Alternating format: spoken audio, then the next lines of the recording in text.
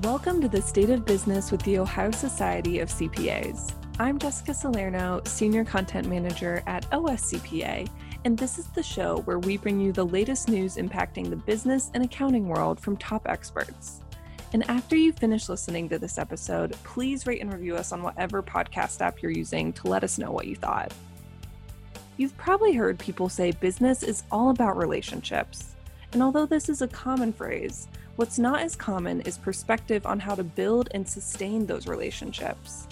In this episode, we're talking about just that with Dr. Gleb Tsipursky, the CEO of Disaster Avoidance Experts, LLC, a consulting, coaching, and training firm empowering leaders and organizations to avoid business disasters. He's the author of Never Go With Your Gut, How Pioneering Leaders Make the Best Decisions and Avoid Business Disasters, and his new book came out in April, titled The Blind Spots Between Us, How to Overcome Unconscious Cognitive Bias and Build Better Relationships. We discussed how cognitive bias plays into business communication, the different approach you should take with these relationships, common blind spots people have, and much more. Here's what he had to say. Well, unfortunately, business relationships often go astray. Business relationships often end up in conflicts and misunderstandings where people don't know what's going on. They don't know why the person is not calling them back. You don't know what happened, but the person has suddenly left. They've ghosted you. You don't know what's going on there. That's kind of one situation. Mm-hmm. The other situation that is really bad is when you're working with someone closely and then you run into a situation where you have a misunderstanding, you have a conflict, it escalates, and then keeps going and going and going, and suddenly, the relationship splits because you can no longer collaborate with this person. You can't trust this person. Of course, trust is incredibly important. And so these are just two examples out of many, many ways that business relationships can go astray. Mm-hmm. And of course, accountants are in the role of being trusted advisors. The trusted advisor role is the essence of having a good, close relationship to your client. Because if you're not a trusted advisor, you're not going to have many clients. And so if you want to make sure that you have good relationships with your clients, as well as with your peers, with your colleagues in the accounting profession, you need to be a trusted advisor. You need to know what are the blind spots that cause your relationships to go astray and how you can address them. And when we talk about understanding these relationships, and like you mentioned, being able to recognize those blind spots, in the book you talk about cognitive and social bias. Mm-hmm. So why is that so important, and how does it play into those relationships? What we need to understand is that relationships are about emotions, are about feelings, how we feel about the other person. And unfortunately, our feelings are not adapted to the modern business world. Our feelings are actually adapted to the savanna environment. When we were living as hunters and foragers in small tribes of 15 people to 150 people. Now, it was very important for us to be tribal in that environment. That meant that we needed to care about people who look like us, who thought like us, who had our values, and not like people who don't. We like people who went to Ohio State. We don't like people who went to Michigan. So those are just some of the weird, unusual thought patterns that cause us to make bad decisions. Now, somebody who went to Michigan would make a fine business partner, would make a fine client, would make a fine colleague, but our intuitive dislike for them might cause us to not work with them just because of this dislike. Mm-hmm. So you see kind of this emotional intuition causes us to already make bad decisions about clients, about business colleagues, about partners. Their poor choice of which team to root for doesn't say anything about them as people with whom we should work or not work. But again, so this is where our feelings are leading us in the wrong direction. And these feelings, these tribal feelings, this is the origin, one of the big origins of the cognitive biases that we're talking about. Now, cognitive biases are the dangerous judgment errors that cause us to go astray, that cause us to make bad decisions about other people and other things as well, plans, strategies, and so on. But in this book, we're talking about other people and relationships with them. There are over 100 cognitive biases. You can take a look at the list on Wikipedia of cognitive biases. I don't often recommend Wikipedia. In this case, I do. I know the people who are managing the page. It's a pretty good source. The book, The Blind Spots Between Us, talks about over 30 cognitive biases that are the most dangerous cognitive biases for relationships and how you can address them effectively. So you want to know about these cognitive biases. What are all the blind spots that cause us to make bad decisions that stem from our tribal background? And again, we're not only talking about liking and disliking other people based on whether they belong to our tribe or not. There are other things within the tribal background that cause us to make bad decisions. So for example, it was very important for us in the tribal environment to, again, be part of the tribe. If we're kicked out of the tribe, we die. If the tribe fell apart, it would die. So tribal cohesion was very important. Conformism was very important. That's another one that we can talk about. Another one was social status. It was very important for us to climb to the top of the tribal hierarchy because that's where we got the most resources, we were most likely to survive and reproduce, spread our genes. So we are the descendants of those people who were very tribal, who cared a lot about the tribe and disliked other tribes, cared about tribe. People who are conformist, who conform to the standards of the tribe, and people who climb to the top of the tribal hierarchy, care a lot about social status.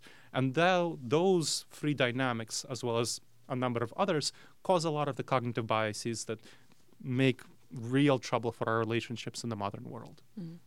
What are some of the more common blind spots when it comes to working and professional relationships that you see people fall into? One of the most common blind spots with accountants is called the illusion of transparency. So the illusion of transparency refers to people, not simply accountants, being much worse at communicating than they think they are. We have a lot of research showing that people think that what they communicate is what the other person receives. And they think they're much more transparent than they are. So, for example, they think that they're better.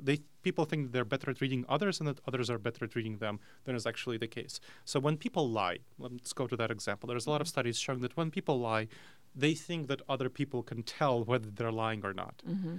Not the case. There's a really interesting study where security professionals from the FBI, CIA, Secret Service, NSA, bunch of other acronyms were tested on whether they can tell whether somebody is lying or not, somebody they don't know. And their average score on being able to tell whether somebody is lying or not was 52%. Which is just about as good as flipping a coin. Right. And these are people who are professionally trained at this. I mean, I think only the Secret Service were better than flipping a coin on telling apart whether somebody is lying or not. So this is just one example of where we think we can read others better than we are. And there is another study that showed that people who lie to others, they thought that others were going to guess that they lied. The others weren't. They don't. We are much worse at spotting signs and reading others than we actually think we are. So you want to understand that what you communicate to your clients, it's going to be much harder for them to understand than you think it is. They need much more support and hand-holding than you think they do. And they need much more simplified language and much more signs of caring, attention, and support. So if you get them invested in believing that you're on their side, that you're trustworthy, that you're going to take care of their interests, they're going to accept what you tell them, the kind of advice that you give them, much more than if you just give them very complex, technical, perfectly done reports, but they will not understand the jumble of numbers that they're faced with, and they will run into a lot of trouble trusting you and using your services in the future. So that's just one out of many, many cognitive biases that we tend to run into, the illusion of transparency. And earlier you mentioned the illusion of superiority, which when anyone has so much technical knowledge about a certain subject, I think it might lend itself to feeling like, oh, of course, like I'm the expert on this, of course I know. But how does that come into play when people are dealing with professional relationships with coworkers, with clients, just in general, that feeling of superiority? Well, let's talk about first dealing with clients, and then we could talk about coworkers. So with dealing with clients, it causes accountants and other professionals to have a pretty negative opinion of clients in many ways. They feel like, how can a client not understand this? This is obvious. And that is a subtype of related cognitive bias illusion of superiority called the curse of knowledge, where once we learn something, it's much harder for us to remember what it's like to not know the thing. Now, think back to when you're learning how to read the profit and loss statement. Let's go with that example. Or any sort of complex, not even simple accounting. When you were first looking at it, it was hard to do. It was hard to figure it out. It was, look at all these Excel spreadsheets and, go from one to the other. And what does this all mean anyway? It was complex to figure all of this stuff out. Now you can look at a profit and loss statement and immediately say how good a business is doing or not, or, what the likelihood is of a client's certain taxes being like, so approximately what's the tax refund or how much they'll have to pay. You can tell that pretty quickly from looking at very basic accounting information. But your client can't. Right. And they don't have this information. The things that you think are obvious, that you assume are obvious, are going to be very not obvious to them. So accountants tend to communicate badly to their clients. They tend to communicate to their clients in a way that doesn't reach across what's called the inference gap. And this, I'm using a term here as an example of the kind of jargon that accountants use, which they shouldn't use. So I'll explain what the inference gap is. The inference gap is the gap between where your understanding lies and where the client's understanding lies. So you want to understand, you want to look specifically at what is the distance between your understanding and the client's understanding. What are the specific terms that you have to explain? Sometimes maybe you can skip the terms and explain the underlying principles to the clients instead of explaining the terms. You want the client to feel like they can trust you, and you want to figure out what is the minimum inference gap that you have to skip. What is the minimum education that you need to provide to your clients in order for them to understand you? And you need to understand that you need to respect their expertise, their knowledge. They're the client. They don't know nearly as much about the topic as you do, so you need to support them, and you need to feel them. You need to have them treated in a respectful manner. Have them feel like you respect them. Help them feel like you respect their background. They know a lot about their topic. You know a lot about your topic. So you don't know nearly as much about their topic as they do. So respect their expertise. Understand that they don't need to be experts in accounting. You don't need to explain everything you know to them. Figure out how much you actually do need to explain to them. And different people prefer different things. Most people prefer very simple explanations. Some people prefer more complex ones. And then you can geek out on the more complex terms, but don't give more complex information to people who don't want it. So you mentioned the inference gap, which reminds me of something else I read in the book, which was the empathy gap. Can you tell me more about that and why it's valuable especially for professional relationships, which people might not necessarily associate empathy in the working world? And that's very unfortunate that people don't associate empathy, emotions with the working world, because research on decision-making in relationships shows that we make our decisions about relationships. About 80 to 90% of our decision-making in relationships is emotional. It's about how we feel about the other person. It's not about how we think about the other person. It's how we feel. Do we like them? Do we click with them? Do we think that they fit our needs? Do we think that they fit our styles, our personality? How much do we trust them? These are the sorts of things that people really care about in relationships. You might think that somebody is a wonderful technical expert, and they're a jerk who you don't want to spend any time with. Right. Do you know any people like that? Probably some of you do. And I know some people are like that within my fields who I don't want to spend any time with, even though they're brilliant. Those two things sometimes correlate. Right. So this is a problem. And the empathy gap refers to the cognitive bias of us underestimating the impact of emotions on decision-making, on other people, on motivating other people. Other people are motivated much more by emotions than you give them credit for. Your employees, if you have employees, or your colleagues or your clients, they're motivated much more by emotions than you give them credit for. So you need to very thoughtfully, very carefully study what causes them to have certain emotions. What causes them to have, what are they afraid of? What are they anxious about? Fear and anxiety are primary driving emotions in the workplace, even though we don't think about them. I mean, why are people so afraid of change? They are fearful of change. This is something that causes them to be fearful, and they don't change, and they don't want to accept change. And this comes from fear. It doesn't come from logic. It doesn't come from reason. People are very much motivated by fear, by anxiety, by worry about losing stuff. They don't want to lose stuff. So that's another sort of motivation. People are motivated by excitement, by joy, by pleasure. Think about what you can do for other people to decrease their fear, to decrease their anxiety, to increase their pleasure, to increase their sense of trust in you. Because these are going to be the things, whether you're collaborating with a colleague, or whether you're collaborating with your employees or with your supervisor, or you're collaborating with a client. These are the things that are going to matter so much more. Again, 80 to 90% of what we do is driven by emotions. So they're going to matter so much more than what people think. How our decision making takes place, I'll tell you a secret, is that we feel a certain way about a decision. Mm-hmm. Then we most likely make a decision without realizing it based on what we feel. And then we rationalize it in our mind. We think about reasons to justify our decision after the fact, after we make it. That's a natural way to approach decision making. Not the most effective way to approach decision. It's not the way that will get you the best decision, but it's how pretty much all the people around you will function, because that's a natural, intuitive way. We've been taught to trust our gut, to go with our intuitions. And this is a very bad idea for good decision making, but you have to realistically accept that that's how other people at least will react, and that's how they will feel, and that's how they will make their decision. So you want to move away from that mode of decision making yourself, but you want to recognize it in other people, and you want to be able to understand what's driving them, what's motivating them, what kind of emotions are causing them to do what they do and not do what they don't do.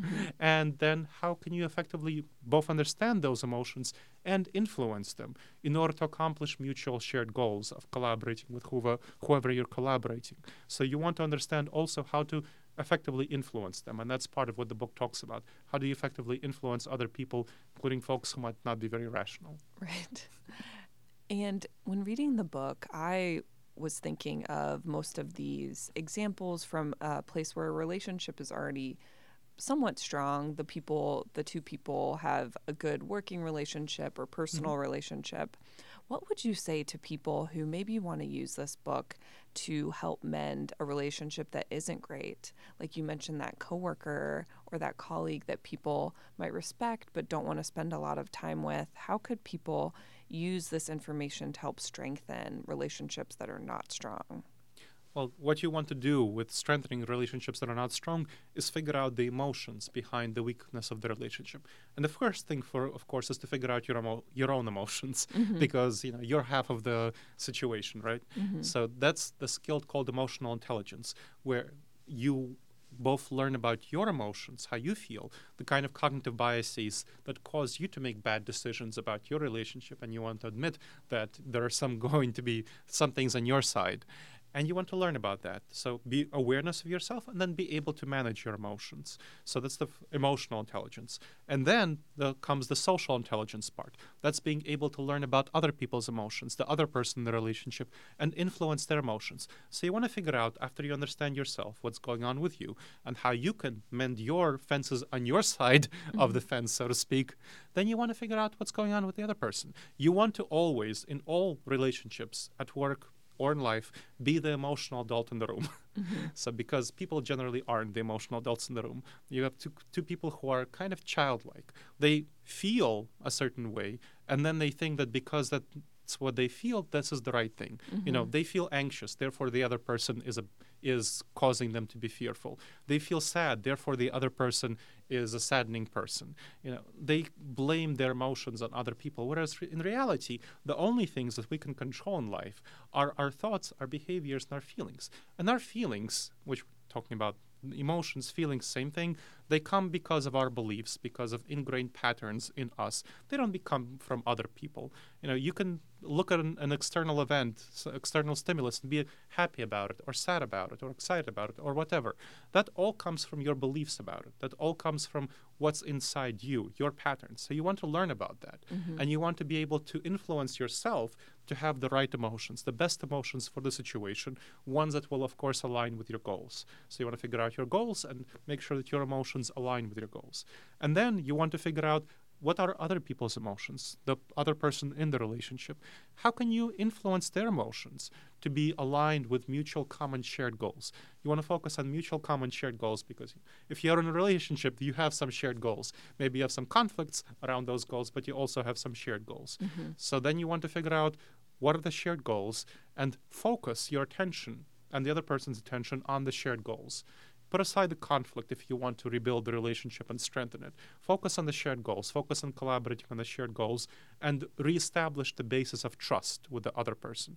Because if you're in a challenging relationship, it likely indicates that some of the basis of trust has been shaken, has been undermined. The trust is crumbling. So you want to focus on the shared goals, whatever you're working on, whatever you can focus on, and address those. Do some projects around the shared goals. And once you build up those shared goals and they are stronger and you have more trust, then you can slowly move on to the issues of conflict. But this is one of the biggest problems I see with people who are trying to fix relationships. They start on the conflicts. Never start on the conflicts. You want to focus, first of all, on rebuilding trust, on rebuilding positive feelings. And that comes from collaborating together in positive emotional activities. So the research on this topic suggests that you want to have at least 5 times as much positive emotions in the relationship as you have negative emotions. That means that you need to focus much more on shared goals, on creating positivity. Go out and have a beer with this person, or have coffee if you don't drink beer, or whatever, have pizza if you don't like coffee, whatever you want. But have positive relationships, and then transition from that to working slowly on the least issues of conflict, and then working up to the bigger issues of conflict once you've resolved smaller conflicts. Now, when you're the emotional adult in the room, you have to realize that you want to learn about the other person's conflictual style. Everyone has a style of conflict that they prefer, that they interact with effectively. So you want to learn about the other person's conflictual style and adapt yourself to their style. It's not easy. It's not fun. That's why you're the emotional adult in the room, and that's what this is referring to, not being the kid. When you're raising a teenager, you know that you can't you can't be the teenager when you're dealing with a teenager. You need to be the emotional adult in the room. Treat the other person in the relationship the same way as though they're the teenager, and approach that person with that in mind. So slowly focus on issues of trust that build up and address smaller conflicts to building up to larger ones. And I think you've hit on this in some of your answers that we've already discussed, but what would you say are the long-term benefits of really being able to spot these relationship blind spots and address them, especially from a professional's perspective? There's no question that the long-term consequences is professional financial success. Your relationships are the driver for your success when you are an accountant, when you are in the role of being a trusted advisor. Being a trusted advisor is the most important thing that an accountant can do. So you want to make sure that you develop those soft skills. And when we're talking about soft skills, they sound weak. Well, they're actually much stronger than the hard skills of technical competence because, again, like we talked about, clients can't tell apart your technical competence from Joe Schmo out there. They can't. This is simply the case. Right. So if they can't tell that apart, what they will look at is your presentation style, your communication style, how much you help them feel good about themselves, how effective are you at explaining complex concepts, how effective you are at crossing the inference gap. All the things that we've talked about in this podcast are what clients will be looking at. How effective are you at managing conflicts, which we just talked about? That is a very important skill that you need to have with clients. If you're not good at managing conflicts, you will not survive and thrive as a trusted advisor. So those are all the things that you need to learn to do if you want to have a business that survives, if you want to run your own business, if you want to be an effective solopreneur. I mean, even when you're a partner in a firm, you need to be earning some business. You need to be bringing in some business, some clients if you're going to be at the top of the game. So that, if you really want to succeed as an accountant, you need to focus on developing those trusted relationships. Thank you to Gleb for joining us to talk more about how to overcome blind spots in relationships. Please let me know what you thought of this episode, or if you'd like to be on an upcoming episode, at jsalerno, JSALERNO, @ohiocpa.com. Thanks for listening.